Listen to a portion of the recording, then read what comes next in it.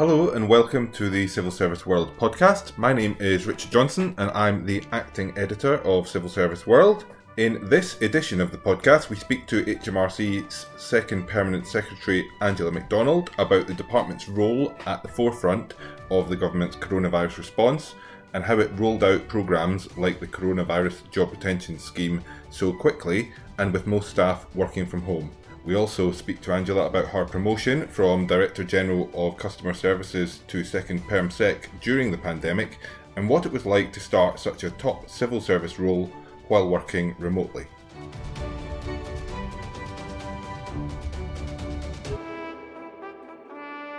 So hello Angela, and thanks for joining us on the Civil Service World podcast today to discuss HMRC's coronavirus response and the latest performance statistics from the department for the 3 months April to June. Obviously, statistics covering that period are covering an unprecedented period for the country with the lockdown that was going on and how that affected both government in general and HMRC in particular as it rolled out large support packages for the economy during that period and staff transitioned to working from home.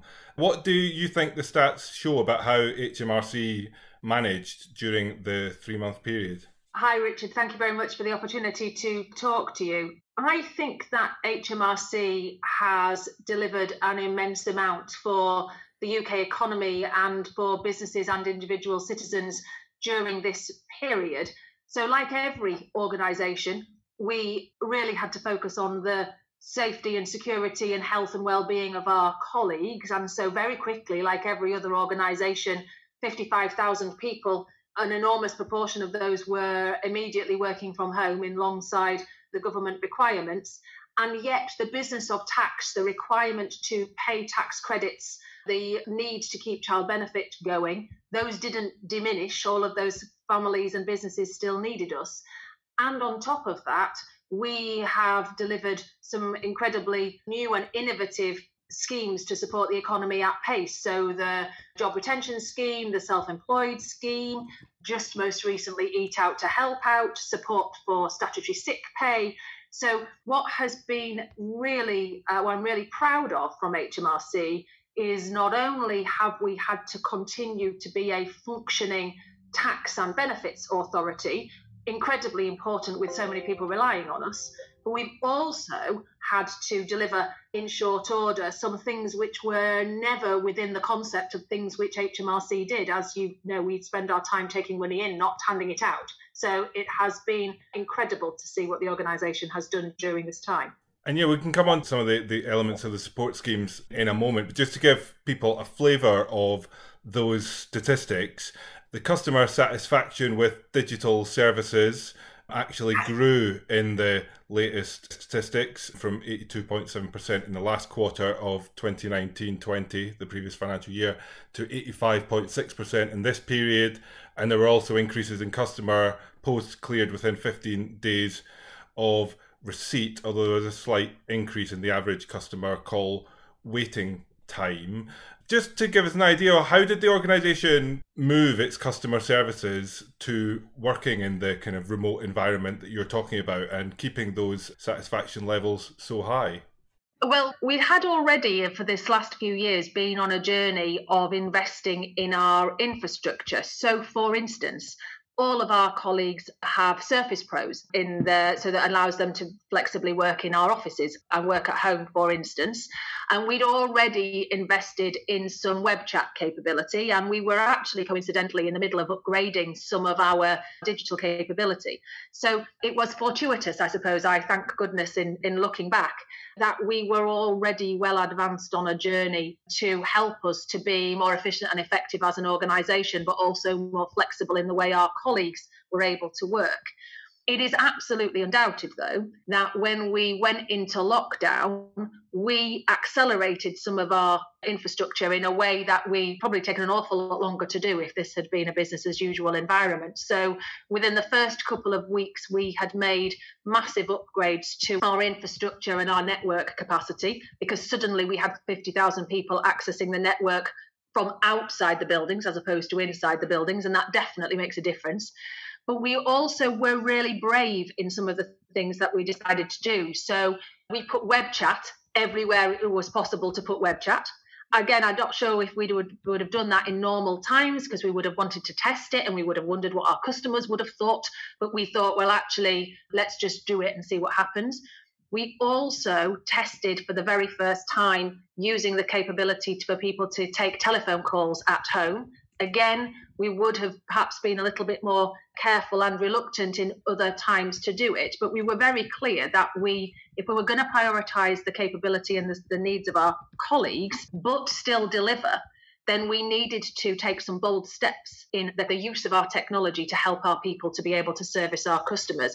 And actually, the response from colleagues and customers was far better than we could ever have hoped. And actually, our customers were incredibly patient. So yes, this meant that we had colleagues at home where the dog was barking in the background, or the noise was coming in from the window, or you could hear children, screaming around the kitchen. But actually, our customers were, in the most instances, and we had some incredible feedback, just really grateful that there was somebody there answering the phone, somebody there to help them, and very understanding of the fact that we were working at home just like the customers in many instances were. So we rode the opportunity of investments we had made, but then took some quite bold steps to decide that we were going to roll out faster in order that we could keep delivering. And just to dig into one of those stats if we can, the fact that the high proportion of customer post was still being cleared within 15 days of receipt, as I said, 83.9%. How, as an organisation where everyone was, or the vast majority of people were working remotely, did you manage to keep that level of performance high? Again, it's about thinking about how far we were through a digital journey. So we had already invested in scanning of our post. So we were well advanced in moving away from post literally turning up at buildings and being wandered around with a post trolley. Post is now virtual, so it might be sent to HMRC as a real piece of paper, but it doesn't actually reach our colleagues as a real piece of paper. It gets scanned in through a mass scanning mechanism and then is delivered digitally to the desktop of the colleague. Now, we were already halfway through that build with about half of our post having been scanned as opposed to arriving physically at a desk. And what we did was we accelerated work to progress as much more of that post as we could manage, going through the scanners so that it could be delivered digitally to our colleagues who are working from home. There was some stuff that you couldn't do that with, and that is why through this period we still had some 4,000 or so colleagues coming into the office, because there was some work that you just could not do at home. It was physically not possible to do it at home. But we looked across all the types of contact that our customers give us and worked out what we need to do to give the work to the colleague. As I say, a fantastic opportunity to exploit some transformation that we'd already been making great progress on. So this statistics publication doesn't include the coronavirus job retention scheme and the income support schemes that were launched by HMRC. But we wanted to get an idea from you about how the department managed to launch those schemes at such short notice. From a kind of customer service perspective, was that a really big challenge to turn those round as quickly as the department did? It was a massive challenge, and it's a real testament to the contribution that was made from all sorts of areas. So we worked incredibly closely with Treasury and with the Chancellor around what the design of the scheme should be and what made the most of the data and technology that we already had, as opposed to a sort of a wish list of things that we might have wanted to do. So what could we build most expediently based upon where we were?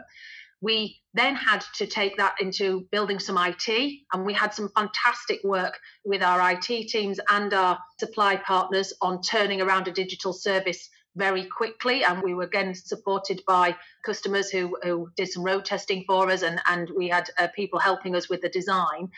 But from a perspective of the colleagues, we were expecting an enormous flow of customers who would be very worried and very concerned. This is totally new to them. They were going through lots of circumstances that were very concerning for their families, for their businesses. And so we put an immense amount of effort into how do we communicate how the scheme works? how do we think innovatively about telling people of mechanisms in the way we wouldn't have done before? And then how do we train our own people to be able to service customer demand? So we looked across the whole of HMRC, not just the traditional customer service groups, but actually colleagues who might traditionally have done quite different roles in HMRC, compliance colleagues being a great example, and basically said, come and join this conversation. They were being trained remotely and digitally. We had virtual floor walkers. So those are people who are the people that our colleagues can turn to if they don't know what they're doing. So we set up a great big virtual infrastructure to help our colleagues, to help our customers. And then we went live with a view that we knew that most colleagues would be able to help most customers straight off, and that we would then have tiers of support to help customers in the more complicated circumstances. But it is really true to say that in the weekend before we went live, thousands of customer service and customer compliance colleagues in HMRC were giving up their weekend to be trained in stuff that they knew nothing about beforehand, to make sure that when the phone lines opened, we were able to help as many customers as possible.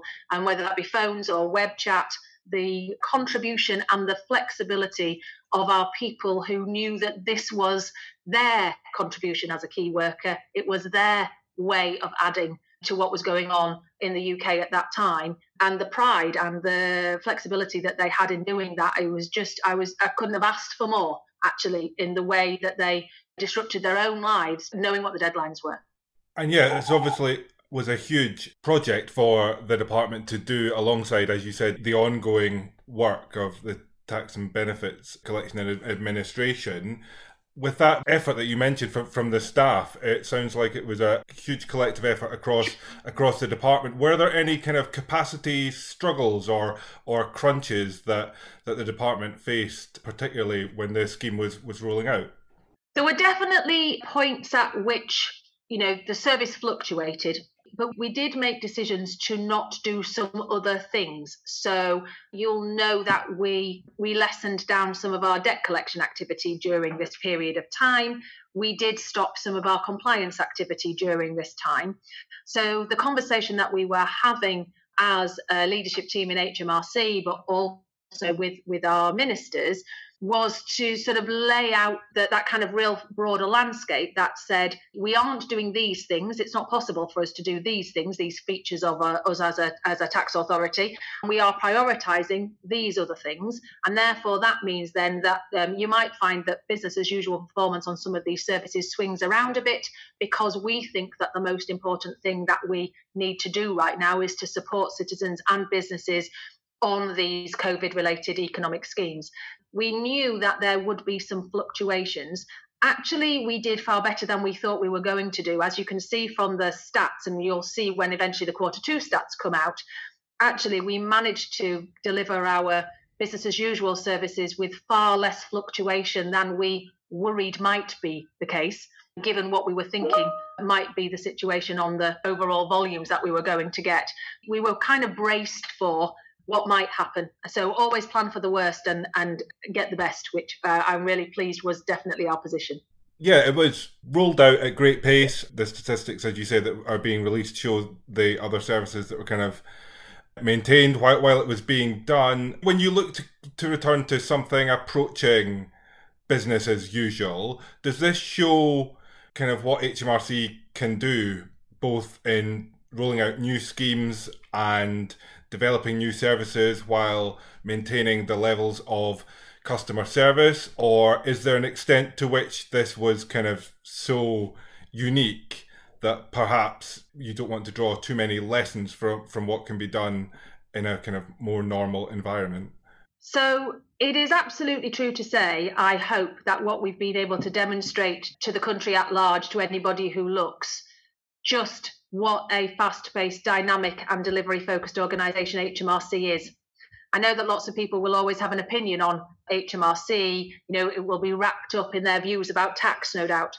But I do think that we have been able to perhaps demonstrate just the capability that we've got as an organisation. In terms of what that tells us for the future, we have definitely done some reflecting, like I think many organisations have done, around what this teaches us. So what did we do differently in the way that we managed our delivery of these services during this time, which actually are lessons which we should hold on to, lessons which we should take on into our business as usual environment. And we've done a lessons learned piece, picked up all the great stuff we've done and thought about how we roll that forward. It is true to say that we did have some fairly unique circumstances here. So I mentioned to you earlier that we did far less debt collection during this period because that was the right thing to do. We did less compliance activity because that was the right thing to do. Once we are fully back to being a tax authority, there will always be limits to just what you can take on. So we've been clear with ministers that, we can't just keep doing everything all of the time. There's always got to be priorities. But I think HMRC, like many civil service departments, but also actually many businesses across the UK, will have really learned some things about how you can go about delivering services to customers, supporting and focusing on your colleagues, being a bit braver actually about the pace with which you might put some change in, and that actually some really great things can happen when you do that. And amid all these big changes, you started a new job. You took on the role as second perm sec. How was that changing roles during this period of great pressure on the organisation and just a kind of slightly weird life generally?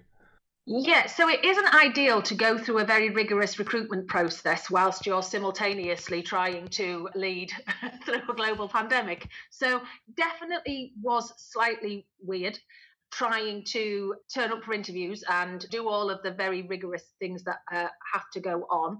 And I was incredibly thrilled to have the opportunity to take the role on and work to support Jim Harrer as the chief executive. I've been doing the job now for 3 weeks or so. I started the job at the beginning of August. And again, it's really intriguing to step into a different leadership role when you're trying to do all of that virtually. So, if you think about traditionally how we build relationships, how we participate and work collaboratively with our colleagues, being together is part of that. Some of those kind of human interactions are a key part of how you make those connections and you build trust. And so I was very fortunate that obviously I moved inside an organisation where I knew everybody already, but moving into a different role and trying to establish that different role and doing it through the 12-inch by 10-inch, which is the screen of a Surface Pro, it's definitely been intriguing as a way of going about it. So, you'd probably have to ask Jim if he thinks how well I'm doing at it, but I'm still here 3.5 weeks in, so it probably can't be that bad. Was it a complete stop with your previous role when you started the new one, or was there kind of bits of the previous role that you've kept coming into your new job, both in kind of in general terms and in terms of the kind of coronavirus response I imagine you've had to carry on with? So I've been incredibly fortunate to be able to appoint somebody temporarily into the role whilst we go out to do our formal recruitment. As you know, all senior civil service roles are rigorously competed externally, and the customer services role in HMRC will be coming out as a job advert very shortly. But I have an incredibly capable colleague, a gentleman called Carl Kahn, who was in my customer services team, who we've temporarily put into the DG role. And because he and I have worked together so closely for many years, actually not just in HMRC, but in prior times in DWP, we already have a really cracking relationship. He has been absolutely implicit in everything that customer services has been doing in the last 3 years when I've been leading it. So I had complete confidence and trust in being able to hand it sort of pretty much lock, stock and barrel over to Carl.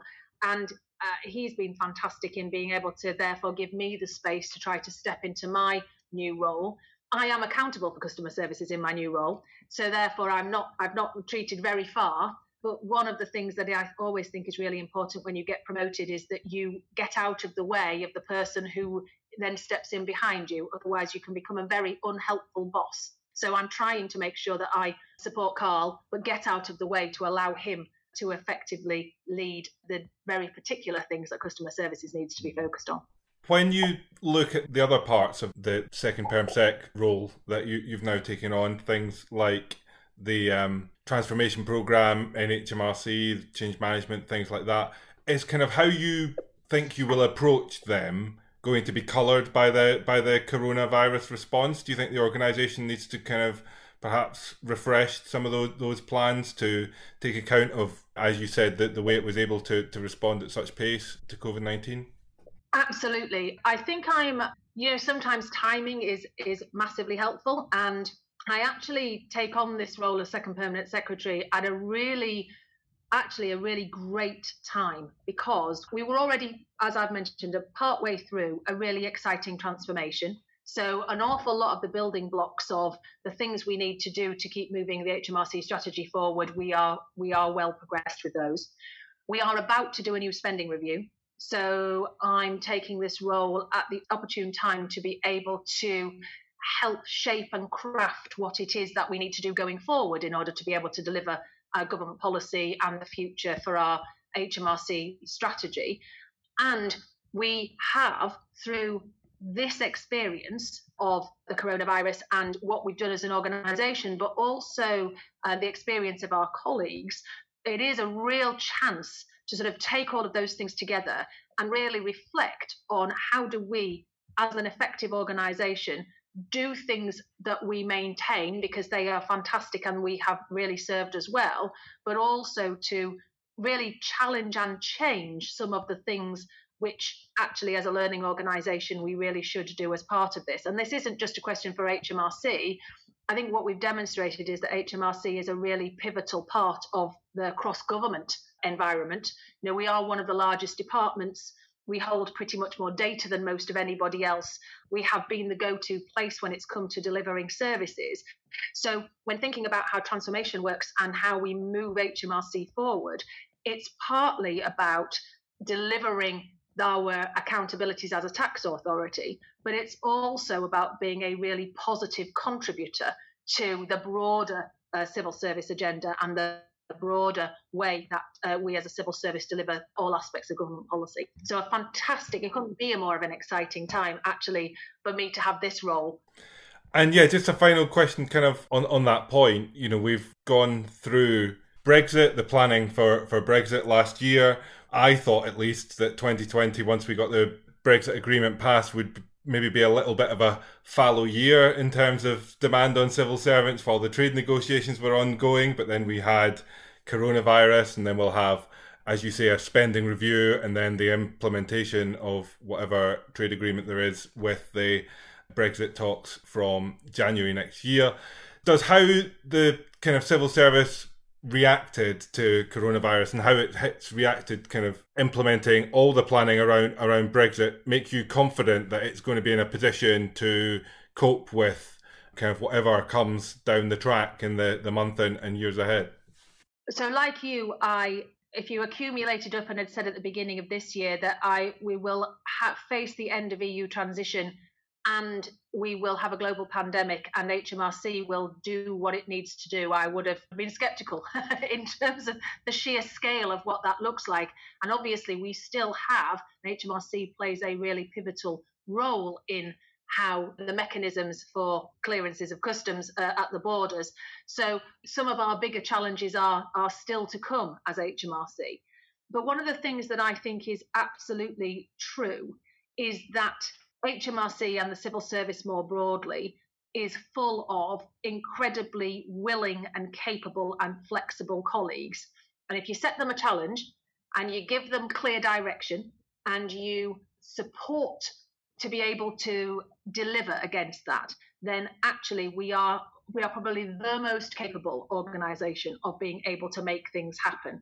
Now, that doesn't mean things go right all of the time, but if you think about the scale of what we are able to consume and then turn around and make a difference to citizens, actually, I think that there is no better organisation to be a part of than the civil service. And that is a shameless plug. I'm immensely proud of everything that the civil service more broadly has done. So I think that there are definitely challenges to come. If you think about where we are here, it's August. We have not yet finished delivering the COVID schemes for the country. So there's still more of the job retention scheme to do. There's still various things that are still left to finish. We have got an awful lot to do to prepare for the end of the transition period at the end of December and have a effective and functioning board order in the various places where that's necessary. And we still are in the middle of the pandemic, realistically. Our colleagues are all not back in the office. We still have colleagues with health concerns, and life is still not back to normal. So I think that as a leadership challenge, it is undoubtedly, we are probably going to look back on 2020 as probably one of the most stretching things that we've ever had to do. But as a contribution from every colleague who has done their piece in order to be able to make a difference to that, then I think that we may well look back on 2020 as being one of the most magnificent years, certainly that we at HMRC, but as the civil service, of the difference that we have been able to make to the country. I think that's almost undoubtedly true, and a good place to end. Angela MacDonald, the Second Permanent Secretary at HM Revenue and Customs, thank you very much for joining us on the Civil Service World podcast. Thank you. So thanks to Angela for taking part in this special edition of the Civil Service World podcast. Keep an eye out for more interviews with civil servants who have been involved in the government's coronavirus response. And if you have a story of officials who have been at the sharp end of the public service response to the pandemic, please get in touch to share your stories. We'd love to hear from you and speak to as many people who have kept the country going as possible in these very unusual times. You can find our contact details on the Civil Service World website, or I am on Twitter. Please let us know your experiences and how your department or organisation has responded in these unprecedented times. And thank you very much for listening.